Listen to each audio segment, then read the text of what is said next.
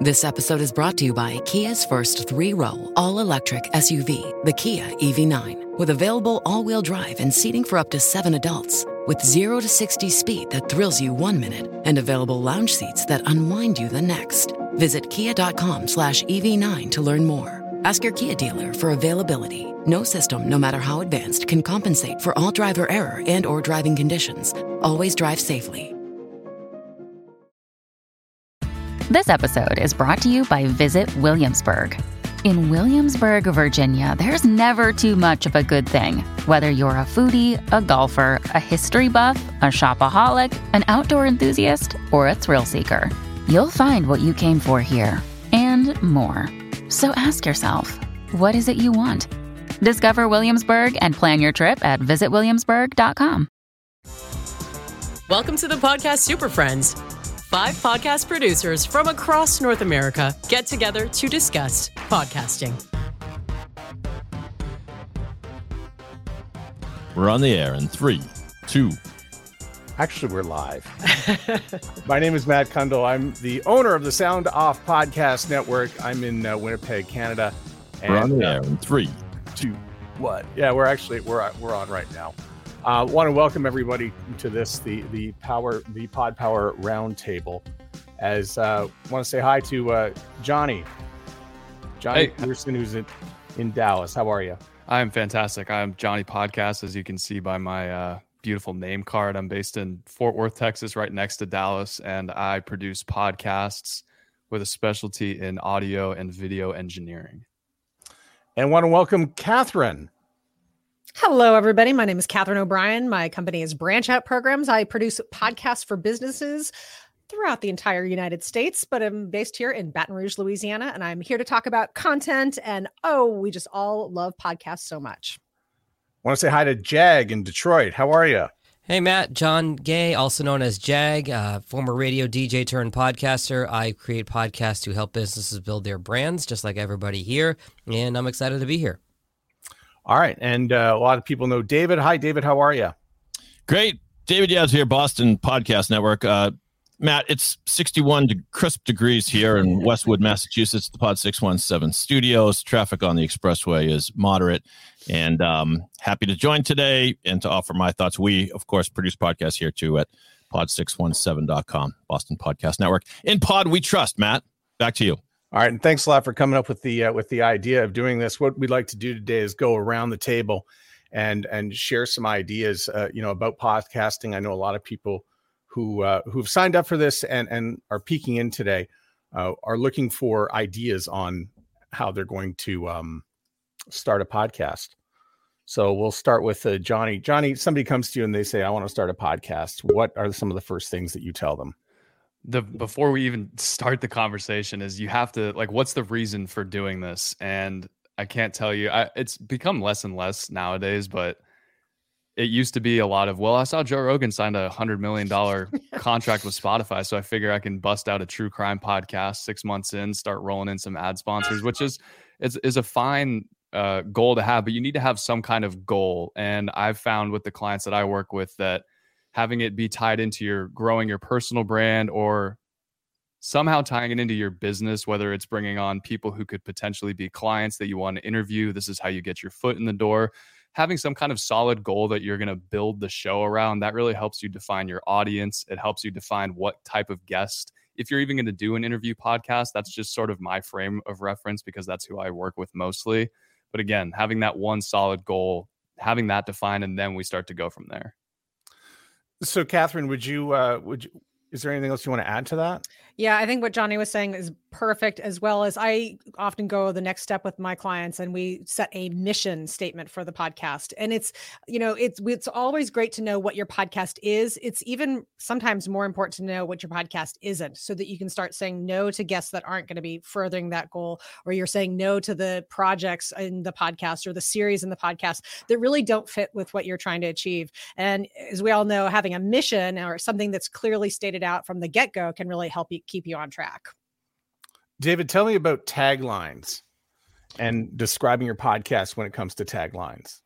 Well, nobody cares about your podcast until they do. That's a mantra here at Pod 617. And so first thing they need to understand is what your podcast is about. So when you come up with an idea for a podcast, you should be able to describe it certainly in 30 seconds or less. I don't practice what I preach. I have a podcast called The Boston Podcast, and people ask what it's about. I say, I don't know, anything. I interview people who are interesting. But when I do use a tagline, it's usually the Boston Podcast, the stories of your city told through the voices of your city. So then at least you get a quick idea of what the show is about. I have a music podcast called Past 10's a Top 10 Time Machine. Doesn't really have a tagline, but at the beginning of every show, we say, welcome to Past 10's a Top 10 Time Machine. It's the podcast where we go back in time and look at the Billboard Top 10 hits on a given week and then talk about what has held up and what hasn't. So I think that it's a mistake made of many podcasters that they're so excited to have a show and a co-host, and then they're sort of like, hey, welcome to the Jane Rogers Show. I'm here with my co-host, Bill. Bill, what's up? Oh, it's so cold today, isn't it? And then they go on for 12 minutes and you still don't know what the show is about. So that's the benefit of coming up with a tagline, I think. So, John, I saved the best question for you. And David sort of touched on it, about getting people to care for your podcast. So how do you get people to care for your podcast? Well, first, let me echo what everybody else has been saying. And there's a great analogy that an early radio mentor of mine taught me, which is that doing a radio show or a podcast is like driving a NASCAR. I'm not a NASCAR fan, but the analogy still works. You do all your work in the pit. So when the race starts, all you've got to do is drive. Prep your show. Have your outline. It doesn't have to be scripted. You don't want to sound like you're reading, but have bullet points. Know how you're going to get from A to B to C to D and so on and so forth. So that I wanted to make sure we get hit on that, because planning out the podcast is so important. But as to your question, Matt, how to get people to care, it's just any kind of marketing. You've got to appeal to an emotion. You've got to get somebody's attention, whether you're telling a compelling emotional story like a true crime podcast, or you're giving somebody valuable information. You're putting somebody on the ground in Ukraine, to use a topical analogy, or providing valuable information about something. I work with a lot of financial advisors, talking about retirements, talking about what's happening in terms of our Roth IRA conversions going away, things like that. Provide information or appeal to an emotion, to me, are the two ways to get somebody to care. So you mentioned planning, and I know a lot of people are thinking, planning, what do I have to plan for? My friends say I'm funny and I should have a podcast. I know, but I mean, it looks easy. It's just people talking on microphones. So yeah, we have such great conversations. We should just record this. Everybody tells us you should have a podcast. Well, now you want one, and it's time to plan one out. So what exactly are we going to be planning for, Johnny?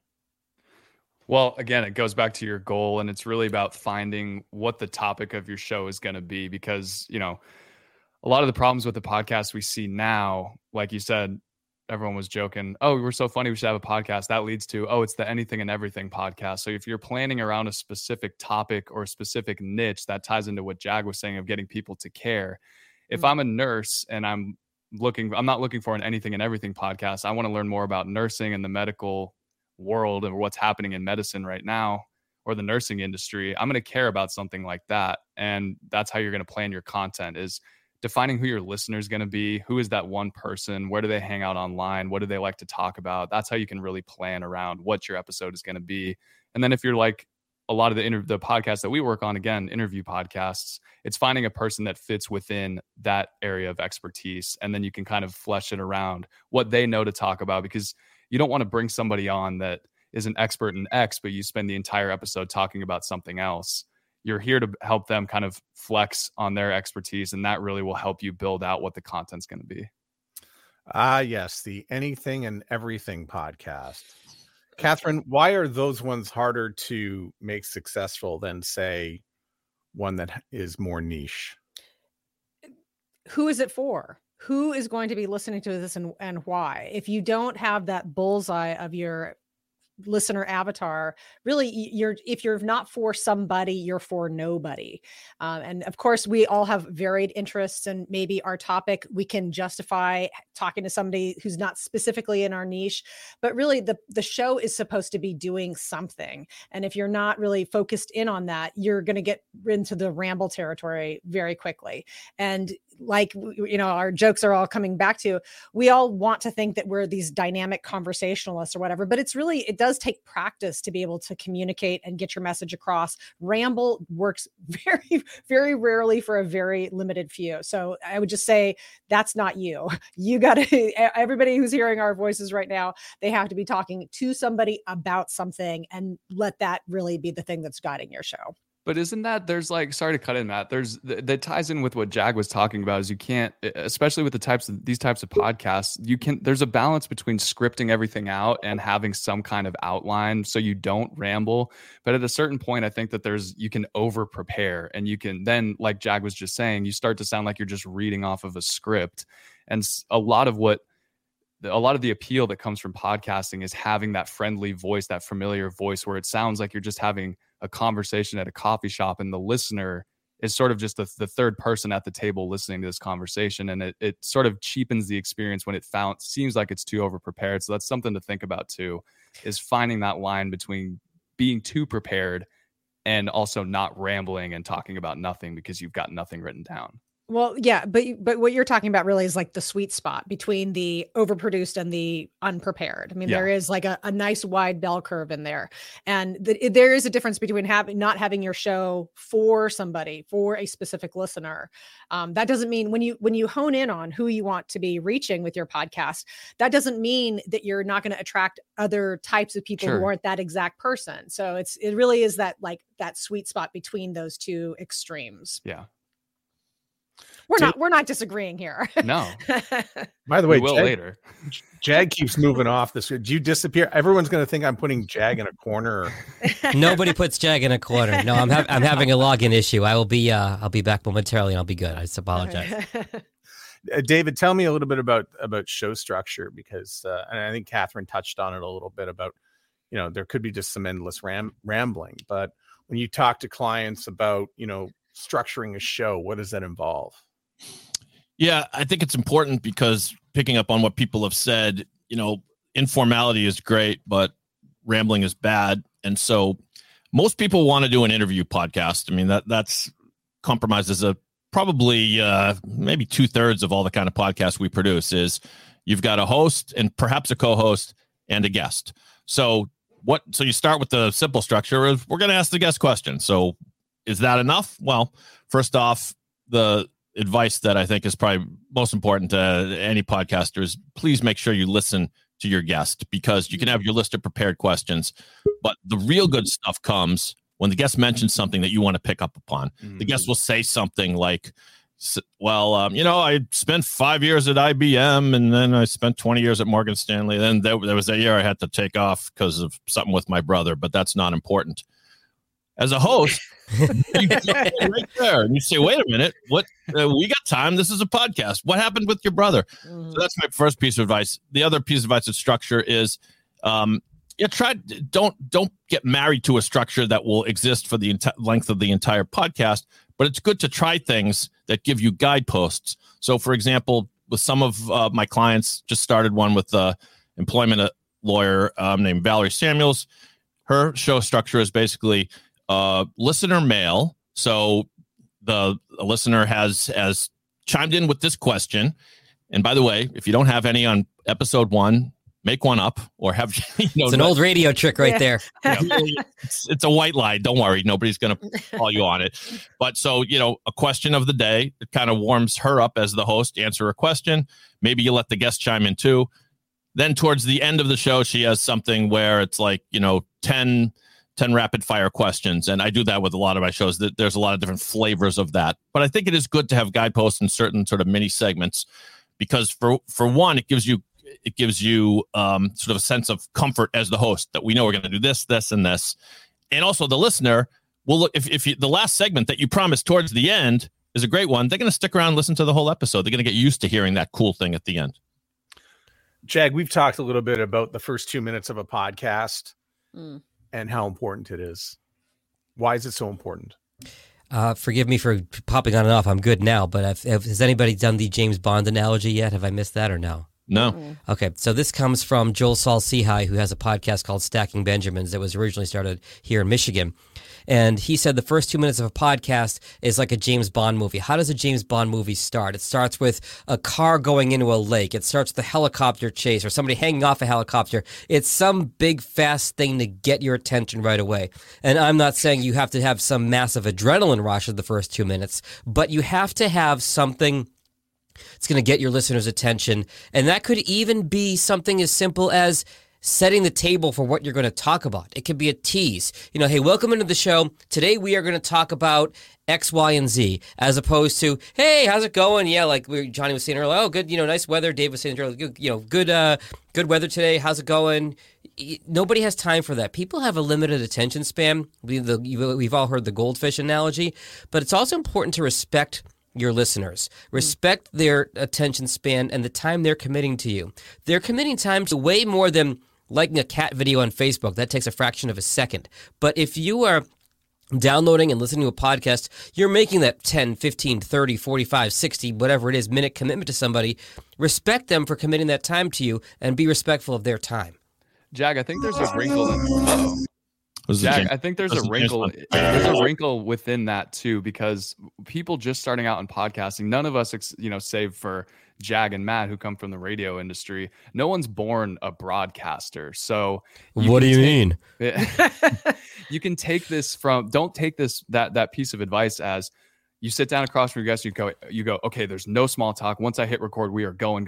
That makes the experience more nerve-wracking for the both of you. So that's kind of where editing comes into play too. If you need 2 or 3 minutes to talk about the weather just to get yourselves warmed up for the conversation, get that recorded. Be really comfortable in front of the mic for those first couple minutes. And you can always take that out in post and jump right to that video or that tease that really pulls in the listener's attention. So there is a wrinkle within that. I like that. So, Catherine, why do I need an audio editor?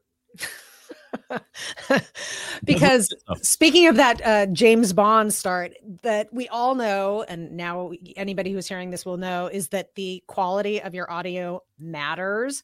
Of course, you can have good hooks and you can get people interested, but if your sound quality is bad, that's where people are making that connection. If it's poor, then they're going to drop off. So if you have an audio editor, they can work all the magic. You put what you can on the recording, and then the audio editor can take it up. And I am amongst some amazing audio editors right here. I was thinking about radio and how it was all very live and off the cuff, but then I'm also reminded that anything you can record, you can make better. So, David, when you're doing editing, what exactly are you removing or adding? Yeah, it's a different philosophy from editor to editor, I think. And some of the pure audio reel sort of absolutists will try to take out every pause, every every repeated word. I think generally you don't want to go that far. You don't want to suck the guts out of a good conversation. Sometimes a dramatic pause is great. A pause that's there because the guest forgot what they were talking about, maybe not so great. So we do all use, and we compare notes on this, the 5 of us all the time, about software tools. There are great ones, but it does take a human touch. So I tend to try to take out most of the ums and uhs, particularly if somebody has a crutch. Unfortunately, and we all do have a crutch that they repeat. Some people don't realize they're saying it 3 times in a row. When I first got to Dallas, Texas, I didn't know anything about. So in other words, clean that up. We try to look for inconsistencies, things that, moments where people forgot the name of something. And it's just kind of, as a listener, it would be distracting to you to try to take that out. And then there are other tools like Jag introduced us all to this tool, which I don't even know if I should tell people about it, Jag, because it's such a great put us out of business. Well, here, David, I'll piggyback off your point there, which is which is that there are AI softwares that will delete ums and uhs, but they will not know exactly which ones to take out and not. I mean, if you're on a budget and you're kind of doing this, as a hobbyist, maybe.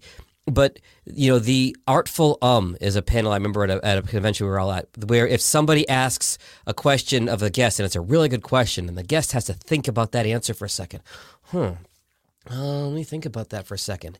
That's important to the context of the conversation. You'll want to leave that. If somebody is just saying, to David's point, that's just distracting. That can go. I find as a general rule, I probably take out about 80% of the ums and ahs. I leave some in for context. I leave some in if just the way the word came, it's not a clean edit. The rule with editing is if somebody knows there's an edit there, don't make the edit. Some edits can't be made cleanly, so you might just leave some of those crutch words in that situation. That's part of the AI thing too, Jag. Is it does like Descript is the software we're all dancing around naming. If you guys are hobbyist podcasters and you want to look into AI editing tools, Descript is the way to go. But there is a downside to that. If you're someone that's really concerned about cutting out all of your ums, uhs, those, the AI does I would say a B grade job of removing all of those. However, there's the edit itself may not be clean in terms of fading out of the previous word or fading out the breath and then fading back into the next word. The AI doesn't do that. It's a really choppy cut. And unless it's a perfect, I'll give you an example sentence.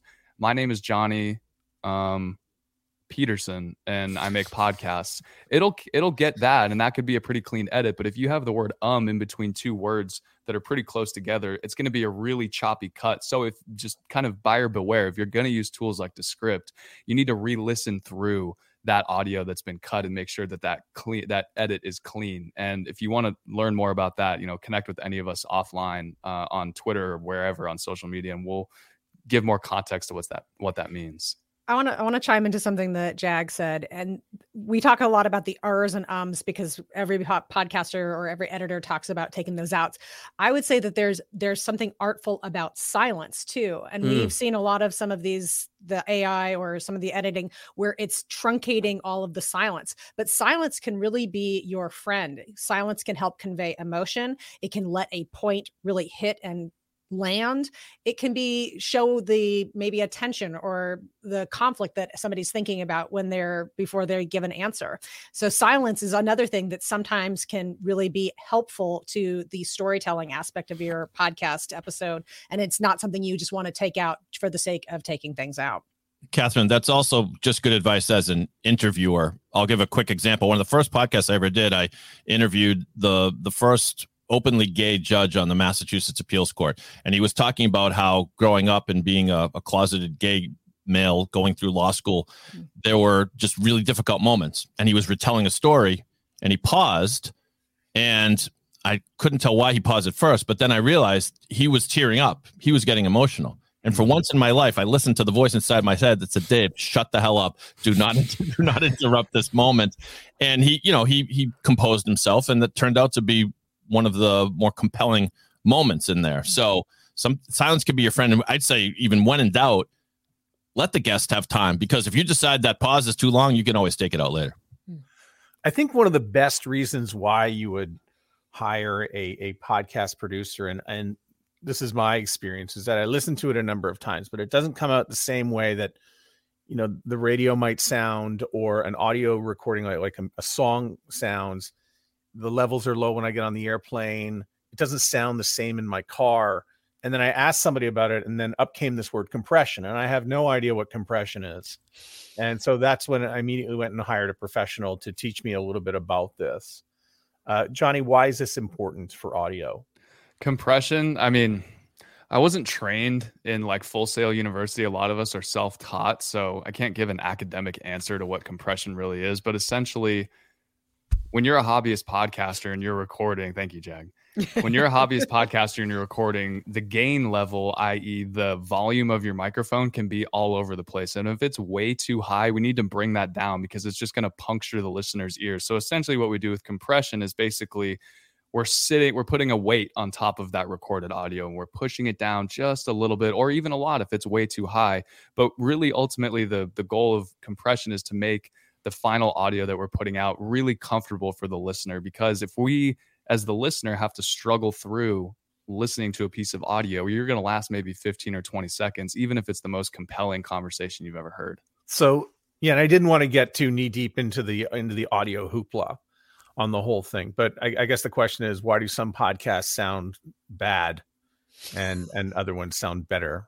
You know, I mean, I think it's a lot easier to make a bad sounding podcast than it is to make a really good sounding one. Yeah. And it is one of the things that, sorry, Johnny, it is one of the things that will prompt the listener to turn it off. I mean, think about, if you've ever been on a podcast, they welcome the guest on and the guest's level is so low that you can't hear it and it's crackly. And then you end up having to adjust your volume knob because the host is so loud and the guest is not. So those are the kind of things, like people will accept if someone sounds like a radio call-in guest and their voice sounds a little staticky, but there's a limit. And so we all just want to make sure it's a comfortable listen.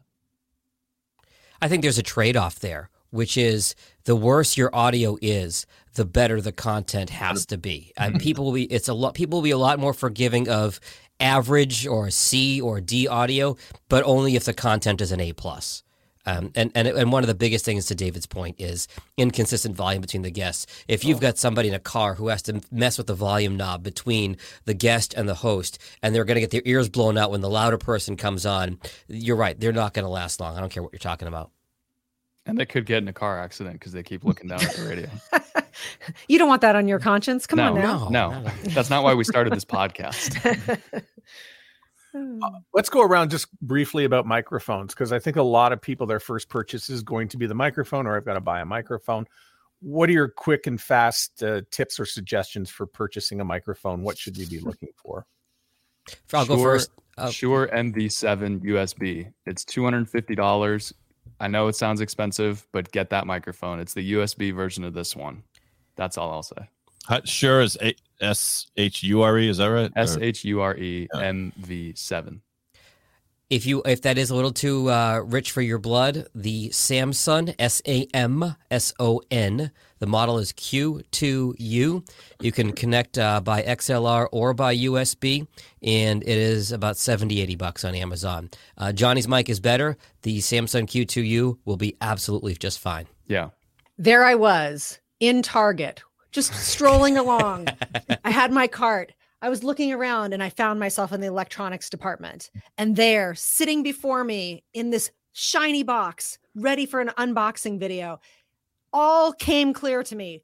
Why do so many people use the Blue Yeti? Because it is available at Target. Mm-hmm.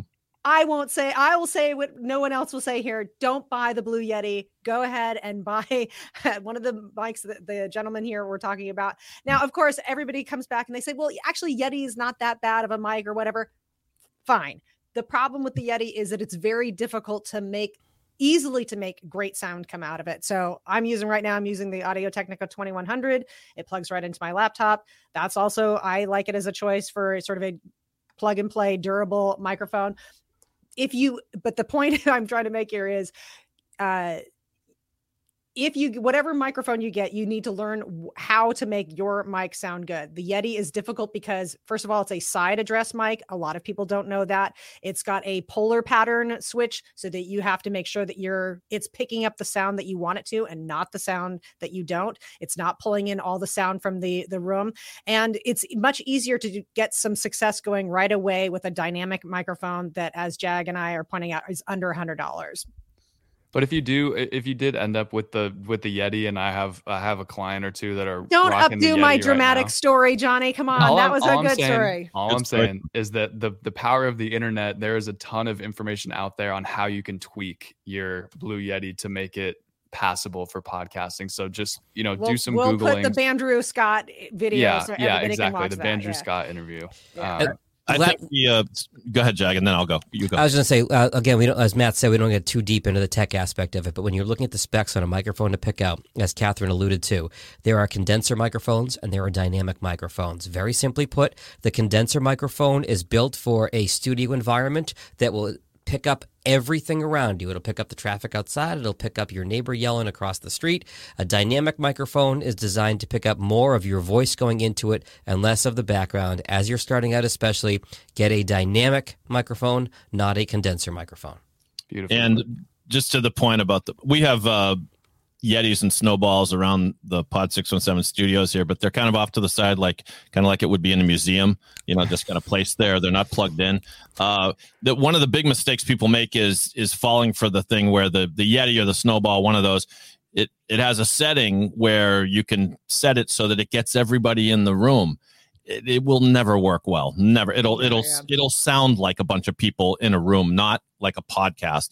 So don't do that. And I'd be curious to hear if anyone has quick advice. I don't want to get too deep in the weeds, but about if you have two co-hosts, you're doing a podcast with a friend, you should have two microphones. The technical aspect of getting both of those into the same feed is actually a little bit more complicated than we would hope. I have a lot of people who just actually get on a Zoom call, even if they're in the same office, they go into different rooms, and that works just fine. But there are other solutions. Anyone want to chime in? Yeah, I literally just got an episode sent to me this morning of this exact scenario, and they had me jump on Riverside with them to make sure that it was all set up. But basically the setup was they're in the same room, recording into the same computer, each with a Shure SM7, which is the microphone that I'm using right now, and Jag is using as well. And those were plugged into a 2-input audio interface, which allows you to take an XLR cable and plug that into your computer. So they had both of those running into the same box, running into the same computer.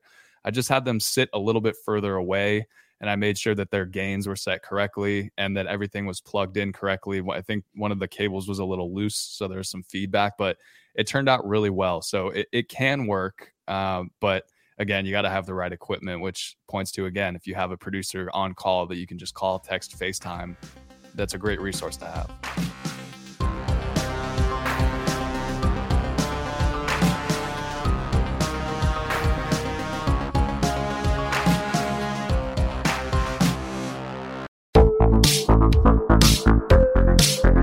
Hi, I'm Connie Thiessen, the host of Broadcast Dialogue, the podcast. We focus on Canada and the challenges facing Canadian radio and TV, as well as highlighting those moving the industry forward from podcasting and streaming to new broadcast tech.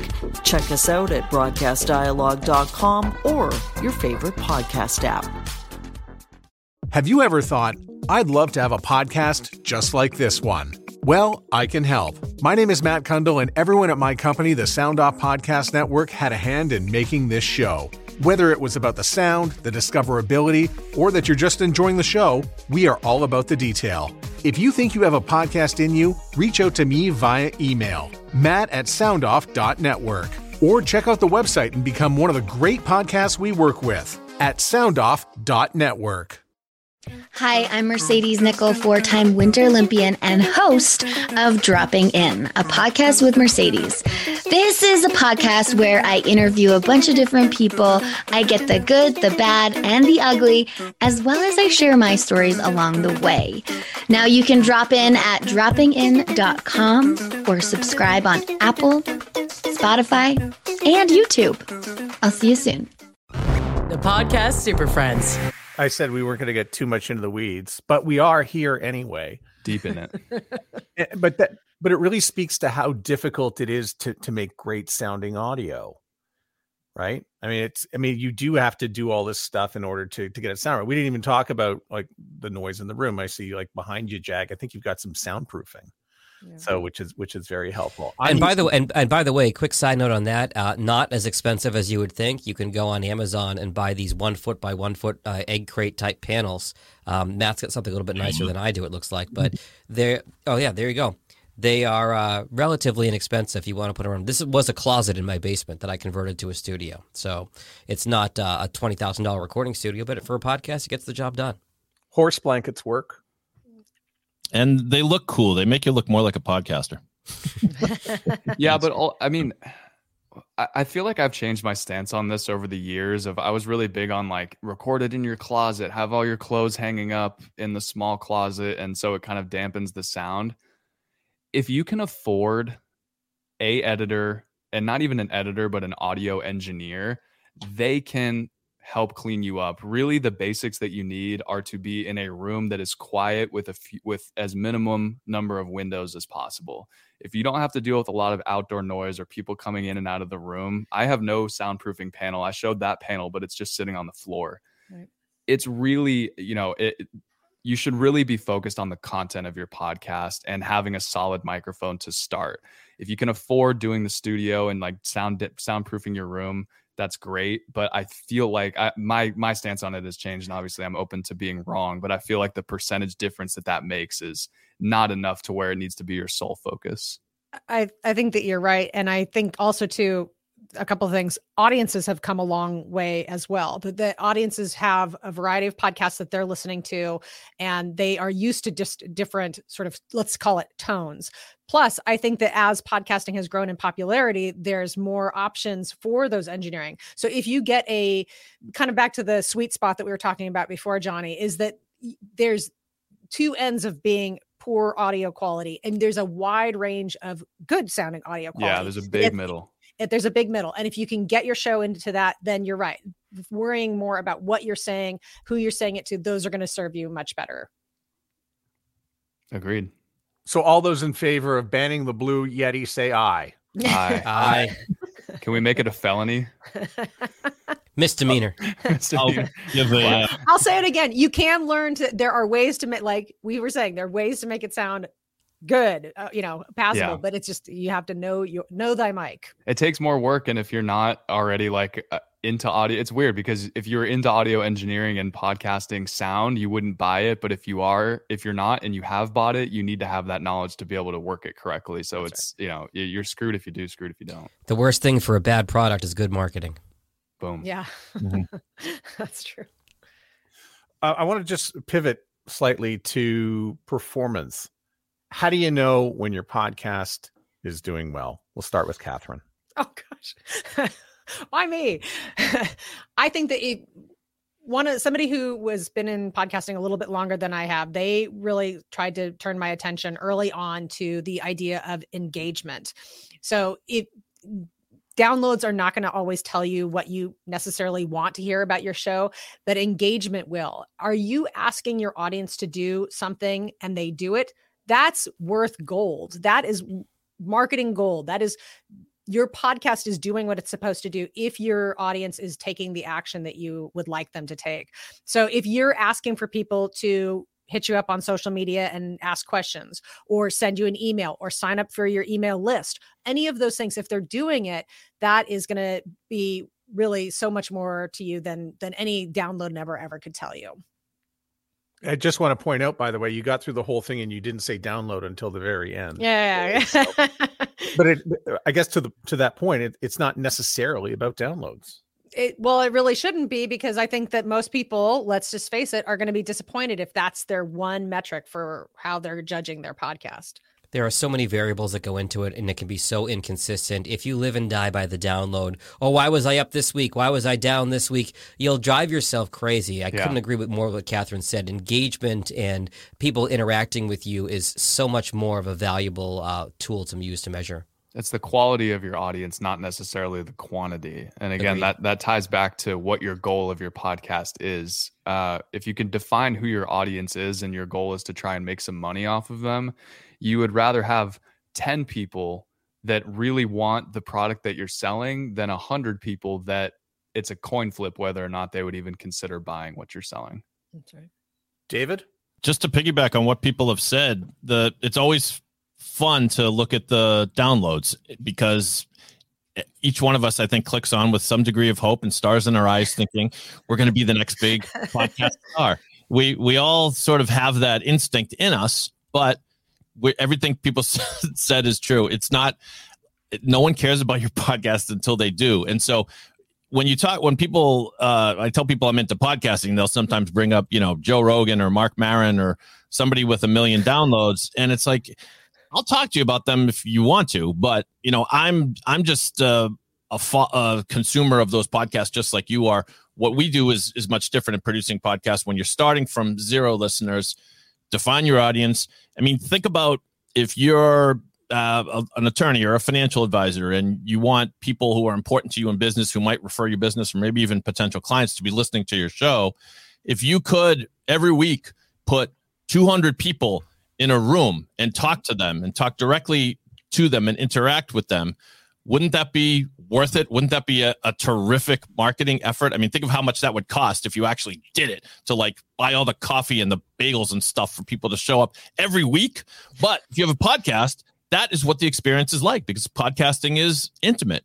And so not to mention that just having a guest on your podcast will do you a solid in currying favor with that guest. Perhaps that guest may become a fan of your show. He may become a fan of your business. And in that regard, you could have 0 listeners and it's still worthwhile. And the other thing is that you're producing a library that you'll be proud of, we hope, and will live forever. And that has value. People will find your podcast years after, just through searching for a certain person. They will continue to find your podcast. So those are all great reasons that aren't necessarily big in downloads. Downloads are great, but other stuff's better. To change the topic here a little bit, I was thinking what Dave was saying about searchability and discovering your podcast. I think something that's worth mentioning to our audience today is the value of YouTube and Google. Now, Apple and Spotify are by far the biggest 2 podcast apps. That's where people are listening to podcasts on the app side of things. But we've seen in the last year, and Matt, I know you have some data on this as well, but we've seen in the last year, folks are consuming podcast content on YouTube. Why? Because they're Googling something. And as most of you probably know, Google owns YouTube. How many times have you Googled how to do something and you get a YouTube search result? So if your podcast, even if you're not shooting video for it, even if it's audio only, you can still put that audio on YouTube. There are tools like headliner.app, or you could simply take the static image of your show work and upload the audio, create a video that way. It's that way if somebody's Googling for your show or Googling a topic related to your show, you want your show to come up in those search results. Make sure that your title of your podcast itself reflects what the show is about. Don't get too cute. Same thing with your individual episode titles and your show notes. Google can't search audio quite yet, but it can search text. So make sure your show notes are up to date and make sure you're on Apple, Spotify, and YouTube for searchability. Have we confirmed, Jag, that they can, like, the show notes, like that Google pulls from the show notes directly, or in terms of search results? Because I feel like I'm not saying that you're wrong. I just know that that's a point of contention in the world. It is a point of contention, but I do know that episode title and podcast title and authors are seen by Google. That part is true. And I don't know if I don't have any numbers to go with this, but one thing that I've added to all of the show notes that I do is I do have a section that's called mentioned on the show. And I phrase things in questions like this question is answered on the show. I love that. And it's just a little blurb, just common questions that would have been answered in the show. Again, I don't have any proof about it yet, but it's a practice that I'm employing. I've noticed it in mine. A lot of the shows that I work on will incorporate the time codes, which I've talked to your guys' ears off about before, but basically having each question typed out with the time code in there. I've noticed that the shows that I do that on rank a lot higher in Google than the shows that don't. Interesting. And writing this down. It makes a lot more sense too if you just think about it theoretically. If you have an episode and you just write out 4 or 5 sentences of I'm interviewing Jag in Detroit, he's a podcaster, we have a great time, period, versus me asking him, writing out every single question that I asked him, what's the best microphone to have? What DAW are you using to edit your podcast? Where are you hosting your podcast online? Is it Libsyn? Is it Simplecast? Having all of that out there, when people search those terms, will bump you up the page on Google. Yeah, and imagine if you did such a good job that when someone searches for, financial advisor, retirement planning, Detroit, if one of the first thing that comes up is a podcast of you, Mr. Financial Advisor, giving some advice. To me, that's worth its weight in gold, and it's better than an article about you. It's better than your website coming out. They're going to actually listen to you speaking, or a paid consultation call where you'd get the same information for $500 an hour. Right. And you can completely control the tone of your voice in a podcast. People can actually get to know you rather than just, a paid ad is what it is, right? So we got to this particular point. We've talked about Google and the show notes and what goes into all those fields. And now we have to talk about why it's important to have a website. Matt, I feel like Matt, take over. Yeah, Matt, this is all you, Matt. But Matt is the website podcast king. I don't think I am actually. I listen. Google continues to be a mystery in how it behaves and picks things up. I will say you need a website. It's always good to have your own .com and your own domain. And when you market your podcast, you should always be directing everybody back to your website because it's really your home base on the internet. And the more Google understands that you're in it to podcast and what's going on, the better. Each episode should have its own page. You can set it up in a blog format, for instance, if you're using something like Wix or Squarespace. I know there's some services out there like Podpage, which I use for my network, which divvies it all up nicely, and there's room to put in your meta tags and your SEO and all the other Google geeky stuff that's out there. But you need to play nice with Google. You need to be friendly with them. Understand a little bit about the tags and having the website point to the RSS feed and getting it all to understand that yes, there's a podcast here. And I think one of the mistakes a lot of people make with their podcast website is they say, well, I'm going to add a podcast page, and it's just one page with all the episodes listed straight up and down, and then that's just the one page. Google really doesn't understand that. It doesn't really. It's not going to be able to catalog. Oh, I had Catherine on my podcast. Because if I have you on my podcast and you're all listed on the same page, Google really doesn't understand that. So learn the Google game. It changes all the time. And I think Google's done a few favors for podcasting now that when we type in, whether it's the name or a guest, Google's saying, hey, did you know there's a podcast featuring this person here? And I think that's really going to be important for discovery going forward.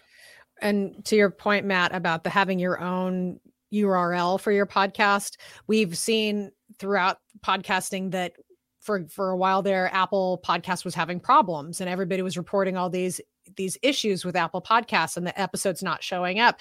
And I just thought, and we had just spent all these years saying, find this podcast on Apple Podcast, instead of directing it to your own URL, which then you can have links to all the different podcast apps. You can actually have an embed of the episode. People are listening more on browsers. That's a trend. And I think one of the big sort of internet lessons that we've gotten from the last few years is don't build your apartment complex on rented land. If you have, you need to have your own URL. That's where you can always direct people and they can find the content that you would like for them to have. And I think when we talk about website, it's not necessarily the one you have from Libsyn or Simplecast, Art19. They all give you a website. It's nice. And yes, you can connect to all of it, but to have your own .com gets you really cataloged into Google. And on that website, you should have badges. An Apple badge is good. A Google podcast badge. I think Spotify is immensely popular. I'll let Jag answer the next question. I'm just going to set him up here in just a sec here. But I think those are the three you have up there as well. You can put an RSS feed, and even Amazon now is coming on. But Jag, who's bigger? Is it Spotify or Apple? Depends on who you ask. My answer to that is yes. The bottom line is you've got to be on both. And that's why, to your point, Matt, it is so important to have your own website, because if you direct somebody to Apple, well, guess what? Anybody with an Android can't listen to your podcast. If you direct everybody to Spotify, guess what? Everybody who isn't using Spotify, the app or the website, can't find your podcast. Put them on the website so that there's a player right there on your website, and then they can also listen in Apple or Spotify or Google or iHeartRadio or Stitcher or Amazon or wherever they want. For what it's worth, when I sign a new client up for a podcast, I submit them to 7 podcast apps. The 7 are Apple, Spotify, Google, TuneIn, Stitcher, iHeartRadio, and Amazon Music. I think that's 7. Is that 7, John? I counted on my fingers. Yeah. I used to submit to Pandora, but Pandora takes several months to approve Pandora and may or may not sucks. approve you. And it's not, and people aren't listening to podcasts on Pandora. But again, Apple, Spotify are the biggest. Google's probably 3rd. And make sure you're on YouTube as well.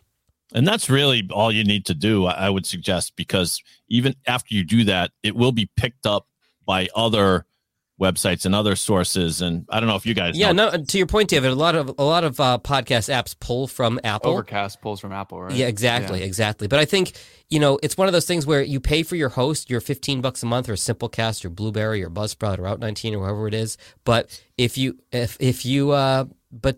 free to be on any of the apps. So for the 5 minutes it takes to submit to an app, maybe there's somebody that uses that app and wants to listen to your podcast. It doesn't hurt.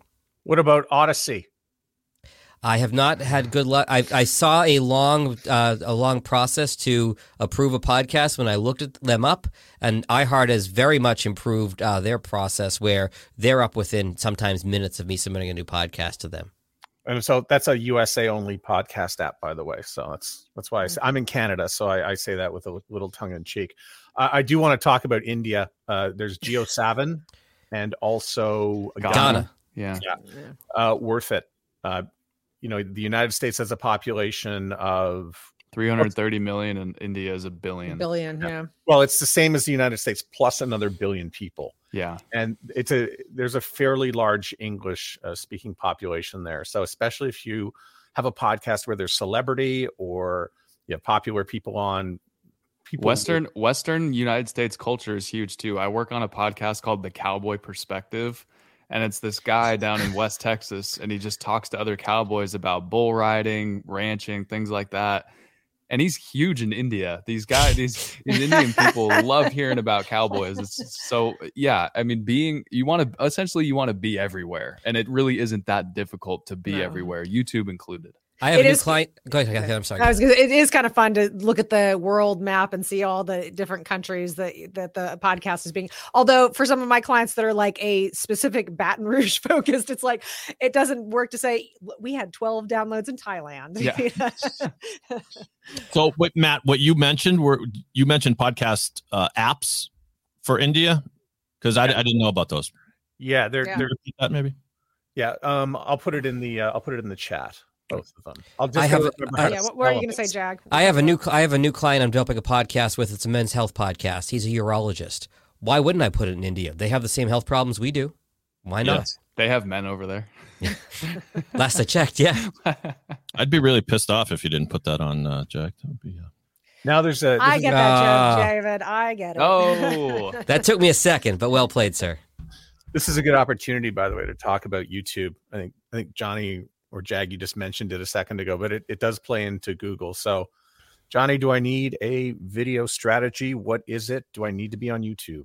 Jag is really great on talking about the audio only and just being on YouTube. And I love how much he hits on that. When I have people consult with me about starting a podcast, I always ask them if they're interested in video. And if they're iffy on it, I don't steer them that way. I say, let's nail down the audio side of things first. Let's just get your podcast rolling. Let's focus a lot on the content and having really high quality audio for your audio only listeners. Because yes, while YouTube is the biggest media consumption platform in the world, people are going to listen to your podcast because it's a podcast. So they'll likely be listening it on podcast platforms. But if you are interested in getting into video, you should absolutely do it. That you can do it with a very bare bones budget, as much as you can just have your iPhone set up recording you and you just line it up in, if you're on Apple, I think it's called iMovie. Or there's a Premiere, or I think Premiere is the Adobe product, but you can pay somebody $5 just to drop the audio on top of your video and line it up and make sure that your mouth connects with the clean audio.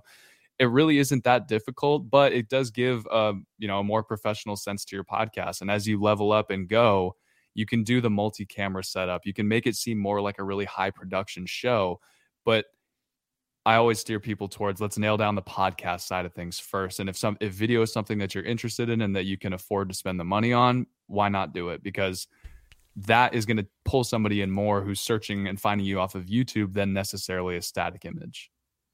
Yeah, if you're doing two separate rounds of edits, one for the audio podcast and one for the video, that's something you probably want to do 3 years into your journey as a podcaster. I agree with Johnny completely. Video is good. It's better to be on YouTube than not be on YouTube, but I still file it under nice things to have. And you can be on YouTube. Maybe someone said it already, but just with a static image of your podcast logo and the podcast running, that it does serve a purpose, because like Jag said, people will find you through the search engine. But to try to produce an entire video podcast at Pod 617, we do a lot of pods by Zoom or by other platforms, and so there's a video recorded. We sometimes use little snippets of those as promotions for the pod, but rarely do we produce an entire full-scale video podcast. That's what I was going to say too. I was going to add on to that too, David, is that even if you just have it recorded, it's nice to have, because you can pull those snippets and use those as teasers for social media or something. And you can even chop up and post, each 10-minute segment of the pod to YouTube. And because we have the goldfish attention span that our world does, having a shorter clip of your podcast can help it, I guess, not exactly go viral, but entice people to tune in to a 6-minute segment of a podcast where there is video rather than an hour and 30-minute podcast that someone who has no clue who your content is, they're likely not going to listen to the whole thing. To that point, I would also say that if you can take a 30 or 60-second clip of the podcast, whether if it's video, great. If it's not video, you can create a little video where the words pop up and it's a transcription on it. You post that on social. Post that video to social as a tease. And then if it's a Facebook or a Twitter post, say, if you want to hear the whole podcast, boom, here's a link to my website. Yep. Make sure you do that, though, because some people forget, and then it drives me crazy. It's like, okay, I just heard an interesting 30-second snippet of this podcast. Where can I find this? And it's the number one reason why people will forget about your podcast, because it's not easy to share. So make sure it's easy to share. I'm writing that down, David. What were we talking about? I have the attention span of a goldfish. Making it easy to share. I think that's a great marketing tip, and something that we don't consider a lot when we go out into marketing it. So, I mean, I don't like to be the person who brings all the bad news to this, but after you finish a podcast, you've really only done about half the work, because now you do have to market the whole thing and make it easy for people to share, send people back to the website and whatnot. And I really like the tip with the video clips that can be repurposed out into social media land. So how much social media and how much marketing, do we need to dedicate into this? I think it depends on your bandwidth. It depends on how much you can do. You've really got to have a strategy to say, I have X amount of hours in my week to dedicate this to. Social media is big. Another tool that, if you haven't used it, is getting people to sign up for an email distribution list. Because if you are emailing somebody every time you have a new episode come out, you're going right to their inbox versus hoping that Zuckerberg shows them your stuff on Facebook or Instagram, which, let's be honest, it's a real crapshoot. So let's, sorry if that tickets us taken down off of Facebook at this point, but it's... he's watching right now and he's like, damn it, Jag. I'm sure he is. Stream up until then. Strike. I'm sure he is in Facebook jail now, but have an email campaign if you're able to. There are a lot of platforms that are pretty easy to set up. That's something I'd highly recommend as well. That's the better question I should have asked. And that's, what's your favorite marketing tool? And I think to that, email is incredibly strong. Yeah. Who's got others? Jag had it on the list. It's word of mouth. That's the best way to market your podcast. Is your listeners are your biggest advocate. Your guest that came on the show, their audience is the biggest advocate. So hearing it from someone that you trust, hey, I really enjoy this podcast, I think you'd like it too. That's the best marketing that you can do. And it's free because you have your biggest fans helping you. And so that kind of ties into what your call to action is of your show. You kind of get one chance to ask of one thing of your listener. And it's, hey, if you enjoyed this, share it with one person. I know one person that you would like this, or at least would give it a try. Just send it to them. That is so much better than rate and review, because that's cliche. People say that because they hear other podcasters say that and think that's what you're supposed to say. Ratings and reviews are good for social proof, but that's it. And if you ego get inflation. Exactly. If you want to grow your podcast, you've got to get people to share it by word of mouth. So I want to share one word of mouth tip that I just recently, there's a guy, I was trying to look up his last name. His name is Travis. He's on Instagram at Poddex. It's a game that he created. And one of the things he says about word of mouth is a great engagement tool is to ask your audience to think of one person. Think of one person and tell them about the show. And the reason that that's so persuasive is it's very visual, because as soon as somebody says, think of one person who might benefit from the show, in your mind starts scanning people, friends, colleagues, whatever. So that's very visual. And then it's the very simple, tell that person about the show because you think that they would like it. And that's a great word of mouth tip that I have been trying to spread as far and wide as I can go, because it makes so much sense. It's one thing to say, tell your friends about the show. It's like, hello, I'd like to tell you about a podcast that I've been listening to, as opposed to getting very specific and thinking about a show that you like and the person that that would also enjoy that show. So that's a great word of mouth tip. That ties back into everything that we've talked about today, which is you want to make this as easy for them, your listener, to share this with someone that they care about, because they're now putting their name on the line of saying, hey, you trust me. You need to trust me to listen to this podcast. It's everywhere. So it's really easy for that person to find. If they're on an Android phone, they can get it on Spotify or Google Podcasts. If they have the Apple phone, they can get it on Apple Podcasts immediately. If they have YouTube, they can find it on YouTube. Also, it has really high quality audio and video production. Now, wow, oh, this isn't some rinky-dink podcast where they're just yelling into their computer for an hour. This is a real show. And that's going to make it so much easier for that person, that fan, that listener to share it with somebody else. So all of those factors that we've talked about today make it so much easier, and you're packaging it up and you just say, now help me spread this to the world.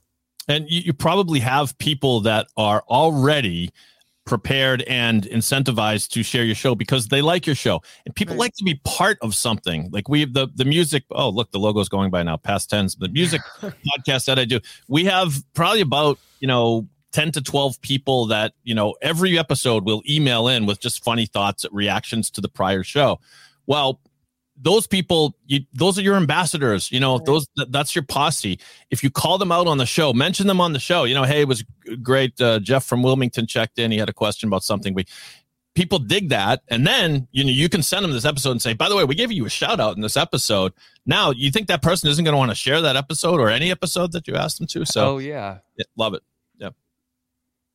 I want to throw out there to guest on another podcast. Yes. Yeah. Just a great way to extend your audience and your brand out there. Podcast listeners like podcasts. What do you know?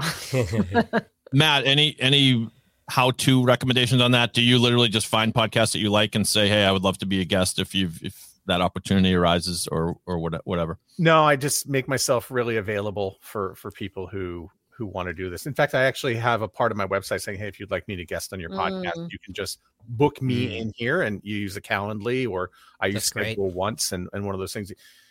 Marketing is really about making yourself as available as possible. And is it, Matt, is it okay to request to be a guest on other people's shows? Because people will find you because you have such a distinct niche, and you've had so much success in the radio space and in podcasting. So people want to seek you out. But for someone that wants to grow their podcast, do you recommend cold calling basically? No. And yes, I think you got to be gentle about it and listen, some people are forward about it. I happen to be a little bit shy. I'm not going to go anywhere unless I'm asked to do it. And as well as podcasters, we all get bombarded with guest invitations and requests all the time now. I don't. I've been a guest on one podcast outside of this group, and it was really fun. Please, people, have me on. I love to talk. Johnny Podcast is available. Shit. Well, if you have someone as a guest on your show, Johnny, I think maybe you feel a lot more comfortable saying, by the way. That's my problem. I don't have a show. Yes, you do. I was on your show. Yeah, that's been in the graveyard for. No, all right. Bring it back. It was great. Johnny, I still am planning to have you on my show. So. Yeah. All right, so we're wrapping this up because I know, Johnny, you got to do something business-like coming up here at the top of the hour. So final words from everyone. I'd say if you're wondering whether or not to start a podcast, the best advice is just do it. Don't aim for perfection in episode 1. Once you start doing it, you'll get a taste for it. You'll enjoy it, and you'll be proud of it. And that's maybe the best reason to launch a podcast. Jag. I'm going to give you a preview of my podcast this week and say that there's a UC San Diego study that headphone listening sticks more than speaker listening because the headphones are in your ear and right in your brain. That speaks to the power of audio and what can be done with a podcast. Catherine. Did you like this live stream? I invite you to think of one person, one podcaster that you know that would benefit from this show, and share this live stream, the recording, share it with them. And that's a way you can help us here. And Johnny. Podcasting's really fun. If you're on the fence about it, even if it's just doing a test recording where you just record and have a conversation with a buddy and you never release it, just try it. It is a really fun thing to do. Agreed. Do it. Thank you, Matt. Fantastic. Yeah, thanks, Matt. Good job, Matt. But Matt, you don't have to quarterback all of these. We can kind of trade around and do have other people moderate. I don't mind. Okay. I had fun. Thanks for joining us, everyone. Yeah, thanks, guys. Bye-bye. And Pod with Trust. Thanks for listening to the podcast Super Friends. For a transcript of the show or to connect with the Super Friends, go to the show notes of this episode or go to soundoff.network. Produced and distributed by the Sound Off Media Company. Hi, I'm Emily Roger, and I host a leadership show called The Boiling Point with my co-host, Dave Vale. Together, we sit down with trailblazing entrepreneurs, thought leaders, and movement makers who are driving meaningful change in our world. The show is all about exploring the lives and perspectives of leaders who are making a difference. Join us for insightful conversations that challenge the status quo, spark new ideas, and inspire you to take action. Find us on Apple, Spotify, YouTube, or at boilingpointpodcast.com. Hi, this is Candace Sampson, the voice behind What She Said. My show is your destination for stories that not only entertain, but also educate and empower.